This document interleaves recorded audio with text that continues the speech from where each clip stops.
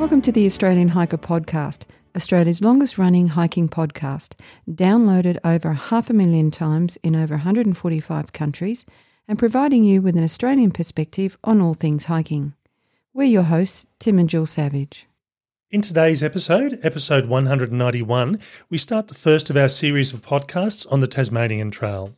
Before we get into today's episode, if you'd like to help support Australian Hiker and this podcast, there are a couple of ways that you can help us out. Firstly, by subscribing on your podcast host of choice so that each episode is available as soon as it's published. And if you have the opportunity, leave us a 5-star review. Another way to support us is go to the Australian Hiker website at www.australianhiker.com.au and click on the Support Us page and buy us a coffee. You can do a one-off donation or become a monthly supporter. All donations are greatly appreciated and help us to continue producing this podcast and blog. Now let's get on to today's episode.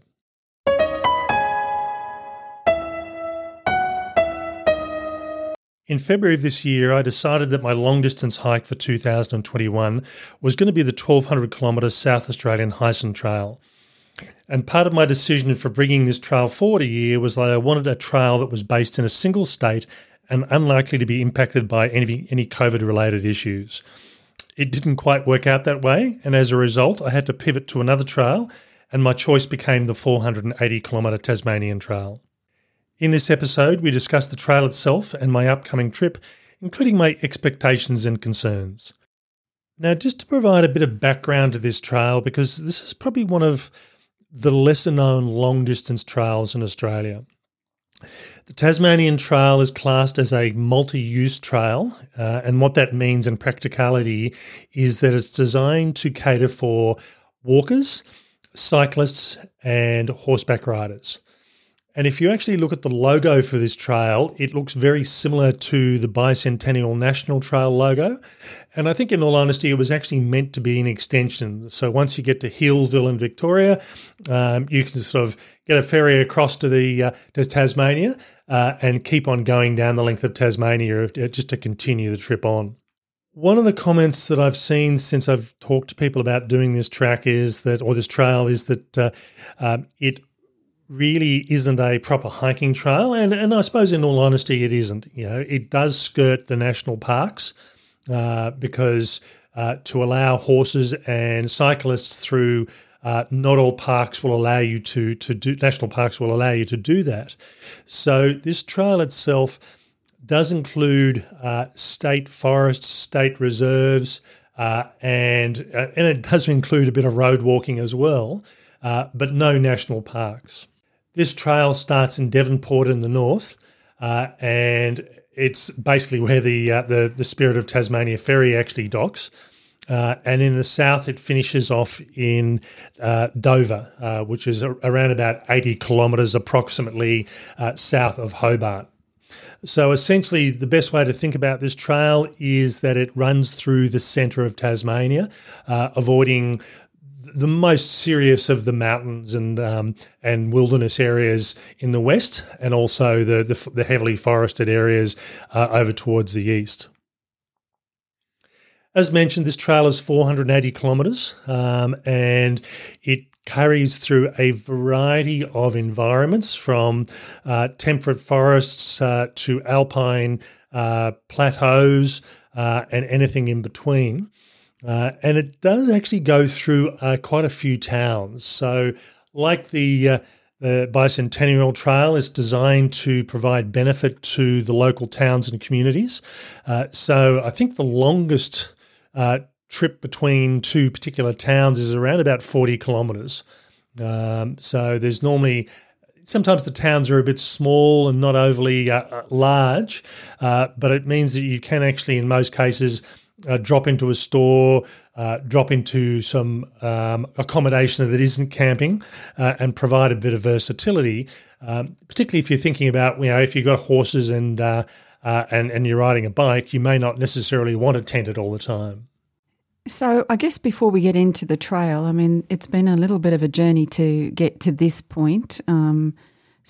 You're almost ready to head off, but you've been organising a whole range of other things related to the Hyson Trail.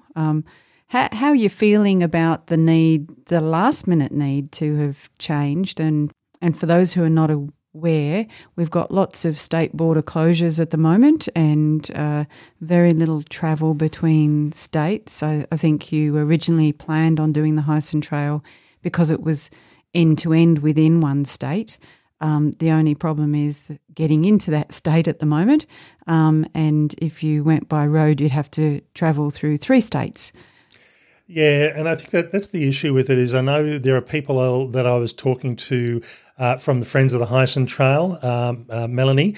She was kind enough to have a chat to us in preparation for this trip, and she was supposed to be starting on the same day that I was.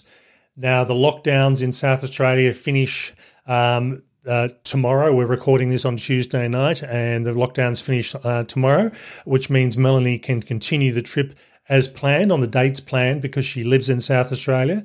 But being a Canberra resident, we're prohibited from entering South Australia at the moment. And even though I could have potentially given it another week to see what happens, I think the way things are going, we are unlikely, from a Canberra perspective, to be able to freely enter South Australia for at least another 2, if not 3 or 4 weeks. And my work was just not going to allow me to delay the trip for that sort of length of period. So it was a very sharp turnaround. I probably decided to do the Tasmanian Trail probably around about 3 weeks ago. Even as South Australia was heading in towards lockdown, I thought this is not going to happen this year. The good bonus about that is I got the planning done for the Hyson Trail. So hopefully if it's all sitting there waiting to go. I mean, hopefully if I get a chance, I can do it next year, and the planning is pretty much done. So it's not a huge thought process for when I do get back to it. Yeah, and I guess that's probably one of the big points that we keep making through this really crazy period is that, be prepared to change your plan and come up with plan B and plan C and plan whatever you might need just to take advantage of being able to do what you can do when you're able to do it. Now, my reason for looking at the Tasmanian Trail was, from a Canberra resident's point of view, I wanted something, again, which was single state based, that also didn't have major COVID issues, and that was willing to accept people from Canberra into their borders. I think it's just about the only place at the moment. Well, I think we had the option of Northern Territory, or I had the option of Northern Territory, but there wasn't a long distance trail of the distance that I was looking at that was available. I would have really been going off track, and that was something that would have been a much longer term planning process. I just find there's an interesting thing about all of this because touch wood, we haven't had a COVID case in Canberra for many months. It's been over a year. So it is interesting that we've been sort of lumped in with everybody else, but I guess that comes from being an island in the middle of a bunch of other states. So, that's just the way it is. Now, the Tasmanian Trail is a very different type of walking that you've mentioned, and the weather conditions are going to be quite different to what you'd planned for on the Hyson Trail. I must admit, the Tasmanian Trail was always one of the ones on my list, so it wasn't just a random thought. I potentially looked at doing it last year, but it's actually quite a funny sort of trail. And again, with the social media that I've been posting, advising people with what's going on, someone was telling me last year they started it and finished it very quickly because they had 42-degree temperatures, which you don't think about in Tasmania. And parts of the area are prone to fires. So, it's not the sort of trail that you tend to do in December, January, February sort of period, and even mid-November. Having said that, it generally isn't a trail that people think about in wintertime. And in talking to some local Tasmanian walkers, Tasmania tends to get their snow in August and September, just at the time I'm looking at travelling. And sure enough, over the last few days, I looked at I've been following a number of webcams that are scattered either adjacent to or on the trail itself. And we had, I think it was Monday of this week, so yesterday morning, there was a photo of around about 70 centimetres of snow next to one of the lakes that the webcam was located at. And thankfully, by the end of the day, a lot of it had been rained away. And this morning when I went online to have a look, you couldn't even tell it had been snowing. But we are crossing an area which is called the Central Plateau. We'll be getting up to sort of 1,200 metres, and anywhere in Australia you get 1,200 metres in the southern latitudes, snow is a potential issue. And it is a potential issue on the trail I'll be doing it, particularly in the higher regions. So it's lucky that last year we did a bit of snowshoeing, and you know how to do that, and you'll have a pair of snowshoes attached to your pack, not something that you would have needed on the Hyson Trail, and a bit more, I guess, heavier weather gear, so a Gore-Tex jacket rather than a light rain jacket, and, you know, you had to rethink your footwear too. Yeah, I'd planned all my gear. Jill and I regularly release annual multi-day or multi-week gear lists, and we'd only just done that about a month or so ago, or 2 months ago. And pretty much that's what I had set up for the Hyson. It would have worked really well for me. But given that snow was a potential issue, I really had to cater for that. And I'm not just talking about light snow. They do actually say that blizzards are possible. And certainly 4 or 5 days before this podcast goes to air, Tasmanian Parks had actually put in hiking warnings for the Cradle Mountain and Walls of Jerusalem area, which is where the better known Tasmanian hiking trails are. So what that's meant is it's pushed me into changing a number of my gear choices. Instead of having a breathable trail running shoe, which is fine in most conditions, not really the best option for snow. And with someone with size 15 US feet, I really am very limited in the footwear that I can actually choose, particularly on short notice. If I could order it 2 or 3 months in advance, I've got a bit more range. But I've also got a very broad foot. So it's not just the length, it's the breadth of the foot that's an issue. So I really needed to have a waterproof, a snowproof boot that was also a very comfortable option as well. So over the last weekend gone, I ended up doing my research and identifying some options and went and tried some on and selected what for me is a very comfortable sort of boot, but it is a boot. And it's a much heavier, and it's more than twice the weight of my trail runners. And I also bought a pair of snowshoes as well. And again, short notice on this, and trying to find snowshoes for my weight is a harder option. It's okay if you're the average hiker, but for someone my weight size with my pack size, it was a struggle to find a pair of snowshoes that I needed. So what's that done to your desire to be a super light hiker? I think ultralight hiking in relation to wintertime really tends to go out the door. Now, I am conscious of what I carry, and I'm only going to carry things that I need and want. I'm not going to carry a lot of luxury items, but it has pushed me to change a number of gear pieces that I haven't had to do for many years. Typically, I don't tend to be a wintertime snow hiker.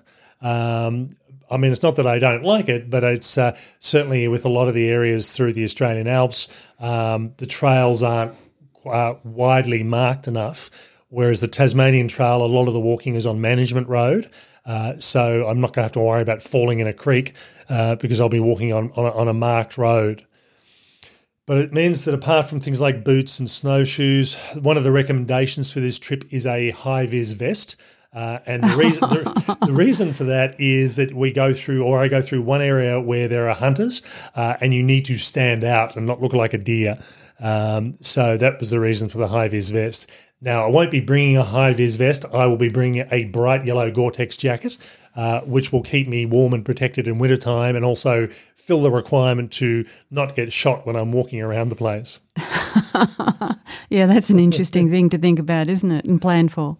But it's forced a couple of other issues as well. That with the Hyson Trail, I was looking at a minimum temperature probably around about 2 degrees at worst.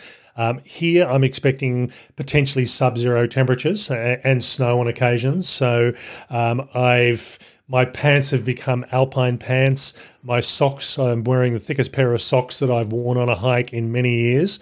Still not a thick sock by a lot of people's usage, but it's thicker than I'm used to. I'm going for a slightly heavier weight top. I'm carrying not a heavyweight winter hat, but a heavier weight hat than I normally would do. And rather than going for a relatively lightweight power bank, I'm going for a power bank that on my typical hikes would last me through for 2 weeks. But cold weather tends to impact on battery life, so I'm carrying the bigger battery pack just to cater for that. Yeah, so it'll be interesting to see, I guess, when you finally gear up and post that first. It will be interesting to see when you finally gear up and make that first post how heavy your kit is, and the difference between what it normally is or what it would have been if you were doing the Hyson. Yeah, I am expecting a couple of kilos extra, but having said that, particularly when I start this hike, I'm only carrying 5 days of food, and in fact, day one, which I'll talk about in detail at the moment, is very lightweight. It pretty much includes snacks. So food-wise, this is I'm probably carrying maybe about 2.5 kilos less food than I typically would do when I carry sort of 8 days worth of food at a time. I do make up for that. I've got 2 food drops along the way, and I'll talk about those more in a minute. But I will be carrying less water as well because water will be a bit more available from camp to camp. And if it is snowing, I can always go through and boil water and generate water that way. Well, just on that, I mean, where will you be camping?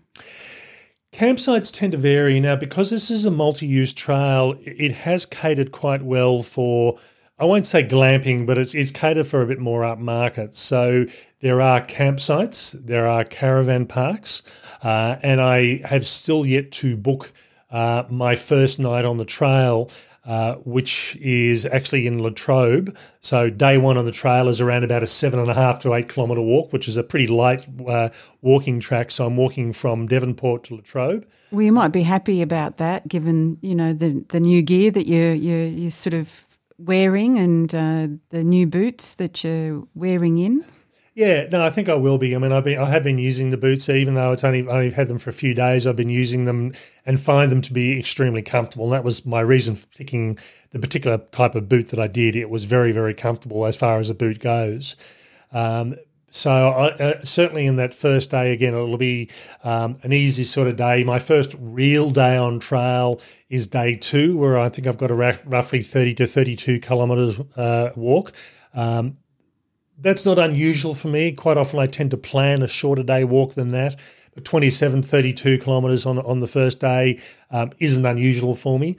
And I will be carrying more weight than I'm used to, but as I said, not as much. I will still be conscious of the weight, even if I can't get it as light as possible. Yeah, I guess the other thing to think about if you're doing those sorts of days, 32-kilometre days, the daylight hours are a little bit shorter this time of the year as well. How do you think you'll go with that? Well, I think it's funnily enough with this trail, I mean, there's nothing stopping you doing this trail south to north or north to south, but the guidebook put out by the Tasmanian Trail Association is actually designed to start at the north and walk south. And in all honesty, this is a bit of a weird one for me because I typically like to walk home, as I've always quoted in the past, and walking home for me means I'll be flying out of Hobart, which is where the flights go. Just while I'm talking about flights, I'll digress here for a moment. Canberra has got direct flights from Canberra to Hobart. My other choice was a 30-hour flight, including an overnight stop in Brisbane via Melbourne, or another flight which again included Brisbane, which is what the major airlines is doing with these close downs. And I'm thinking, well, I may as well just get a direct flight to Hobart, and I will be flying back home from Hobart. So I'm sort of walking back to Hobart. So walking south is a strange thing for me to do in a lot of cases. Yeah, well, I guess in terms of going straight to Hobart and then coming straight back from Hobart, you're risking or limiting the risk of transit in different places, and I think that's probably a bit of an issue. You know, those 30-hour flights were the most amazing thing. It's obviously a function of people not being able to fly a lot, or not a lot of people flying. So the airlines are putting flights on wherever they can. It's just that they're not convenient. One of the drawbacks is, the flights, when you look at the flights as advertised, they're actually quite cheap until you look at the baggage. If I want a really cheap flight, I need to be carrying a maximum of around about 17 kilos in baggage. But in all honesty, by the time I had my pack, my food, my large carry pack, which my everything goes into, and everything else, I'm over 20 kilos, and that's pushed the price of the airfare up quite significantly. It's doubled it. It's still a relatively cheap flight, and it is a direct flight, so I'm willing to cope with that. Going back to the accommodation side of things, as I said, we've got camping sites, we've got caravan parks. There are options because Tasmania does rely quite heavily on tourism. I can stay in $400 a night bed and breakfasts and Airbnbs if I really feel that excited. But in all honesty, it's going to be a combination of camping where I can, particularly given that I'm going to a climate that's winter based. I'm likely to take advantage of hotels where I can, or even hostels or caravan parks. Out of the 19 nights that I'll be spending on trail, I think there will be probably maybe a third of them will be in tents, but where I've got the option, I'll take advantage of a bit of warmth at night time. So this is a bit of a luxury trip for you then, Tim, isn't it? Well, it is and it isn't, and this is where it brings in, going back to the issue of snow. While I tend to be a purist in some respect, wanting to do this all in a single trip, I am very conscious that I need to pay very close attention to the weather. I've got one area where I do go across the Central Plateau, which is about 40 kilometres. Now, that's classed as a section. Most of the other sections are much shorter in between towns, but this one's 40 kilometres, and I've got two choices. If I'm feeling good and the conditions are really good, I may opt to do 40 kilometres in one day, but I'll see how that goes. That's around about probably about day 7 or 8 that I sort of get into that sort of section there. But I have also planned to do that 40-kilometre section in two components based on where the campsites are.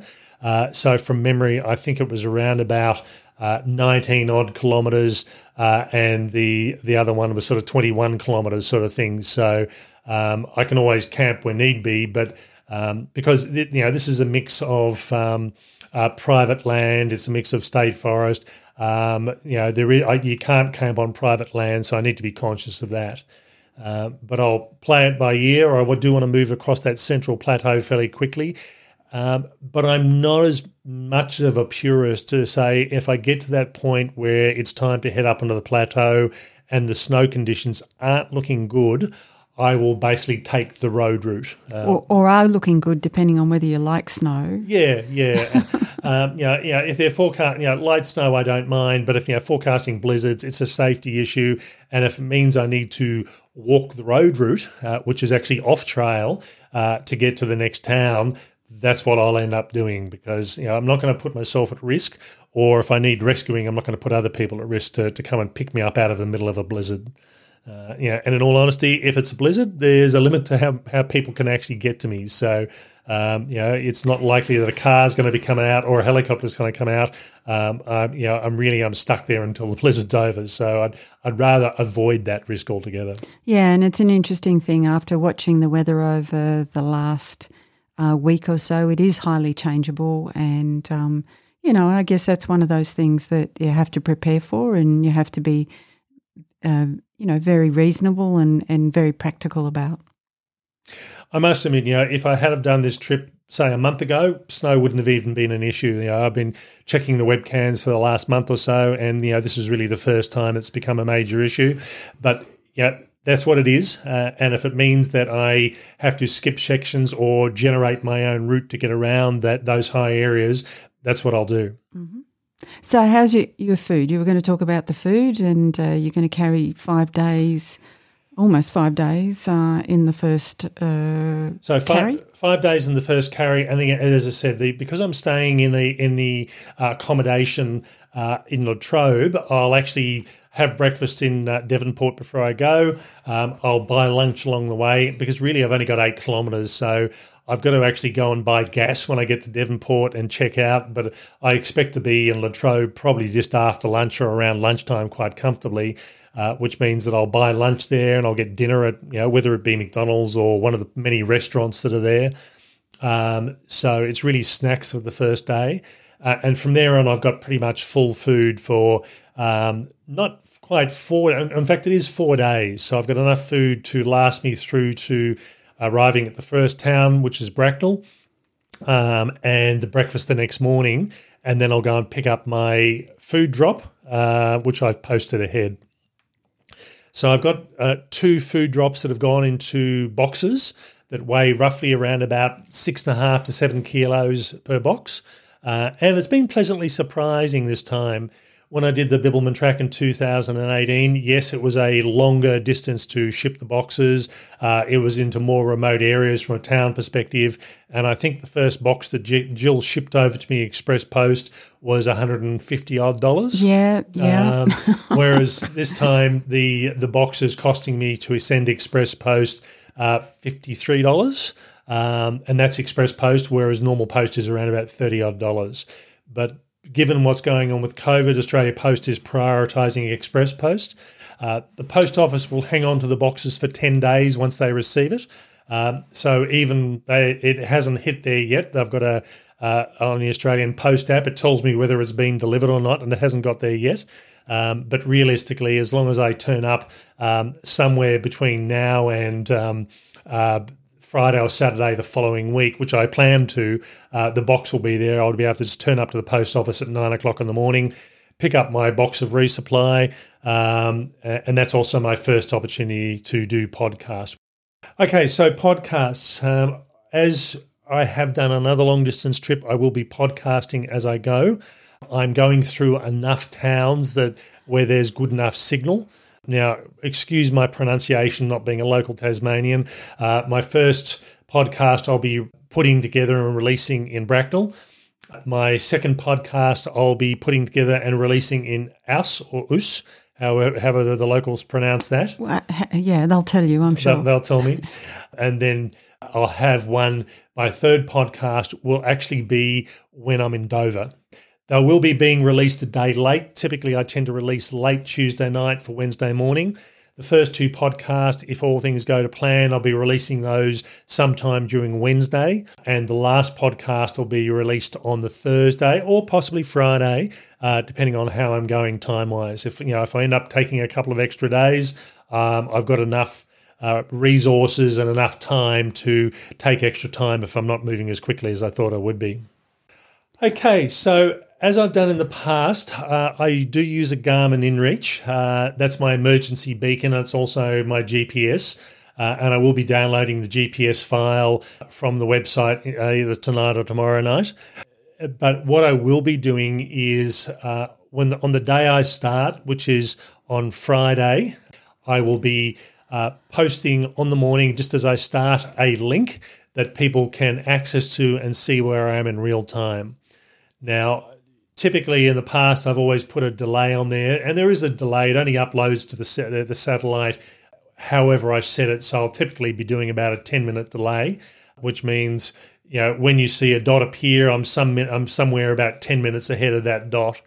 So I was going to say, if people are in Tasmania and are somewhere where they've got access to the trail, please come through and say hello.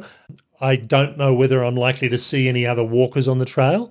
I'm expecting probably not, but who knows? There'll be people walking in their local towns, even if it's just over the weekend. So I'm expecting to come across people there.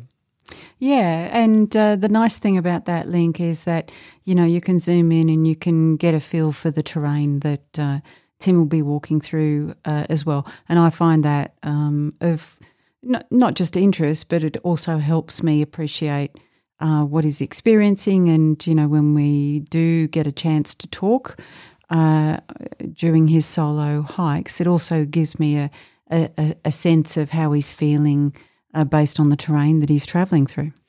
Now, the map that they use as the base, it's not a live map. It's the map that's been done in summertime. So it may be snowing, but it won't show up on the map that way. But at least it will show. I think Jill was saying when she did use this on the Bibbulmun, she could zoom into around about 10 metres above ground and get an idea whether it was hilly or bushy or open grassy plain. Yeah, that's right. So it makes a bit of a difference there. This is going to be a bit of a suck it and see trail.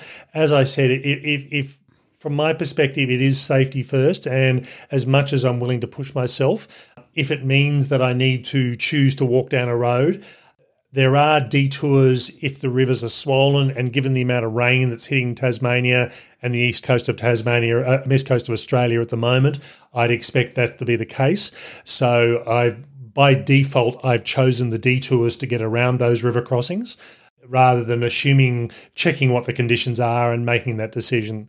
The last thing I really want to be doing is walking across a river that is, below knee or above knee level in freezing cold water, potentially when there's snow around. So I've just opted for those set detours that exist in the guidebook just up front. Yeah, so this is probably a classic choose your own adventure. See how you go and decide whether or not you're going to continue on with the standard trail or select one of the detours. Now, I am expecting to be able to finish this trail, but as I said, if I don't, because it's unsafe to, I will certainly finish early on this one. But it was a choice, and it was really, this is what I'm presented with given the trail I've chosen for this time of the year. So one last kind of area of questioning, Tim. Are you excited to be doing this one? Are you looking forward to it? We've talked a lot about the risks and about the issues and about the challenges, but are you looking forward to this one? Yeah, I am actually. It's different than what I've done before. I mean, this is going to sound silly, but I mean, the Hyson was the safe option, if you like. It's a 1,200 kilometre trail, but it's very similar in process than say the Bibbulmun would have been. Different sort of terrain, but the process or the steps going through a through hike on those two trails is very similar. Whereas this one is very different, very unique. It's alpine, it's temperate forests, it's everything and anything, and there's a lot of towns involved for the distance that I'll actually be covering. But I am looking forward to it, so it'll be interesting to see how it goes. Okay, we'll be looking forward to hearing how you're going. All right. That's all for this week's episode. And this is, as I said, is the first in a series. And all things going well, there will be 3 on-trail podcasts and a final wrap-up podcast at the end of this. So if this is a trail that interests you, and I know I've had a number of contacts where people said this is a trail they're looking at doing, hey, I'm picking probably the hardest time of the year to do it. So anything will be easier after that. Okay, that's all for me. Bye for now. And bye from me.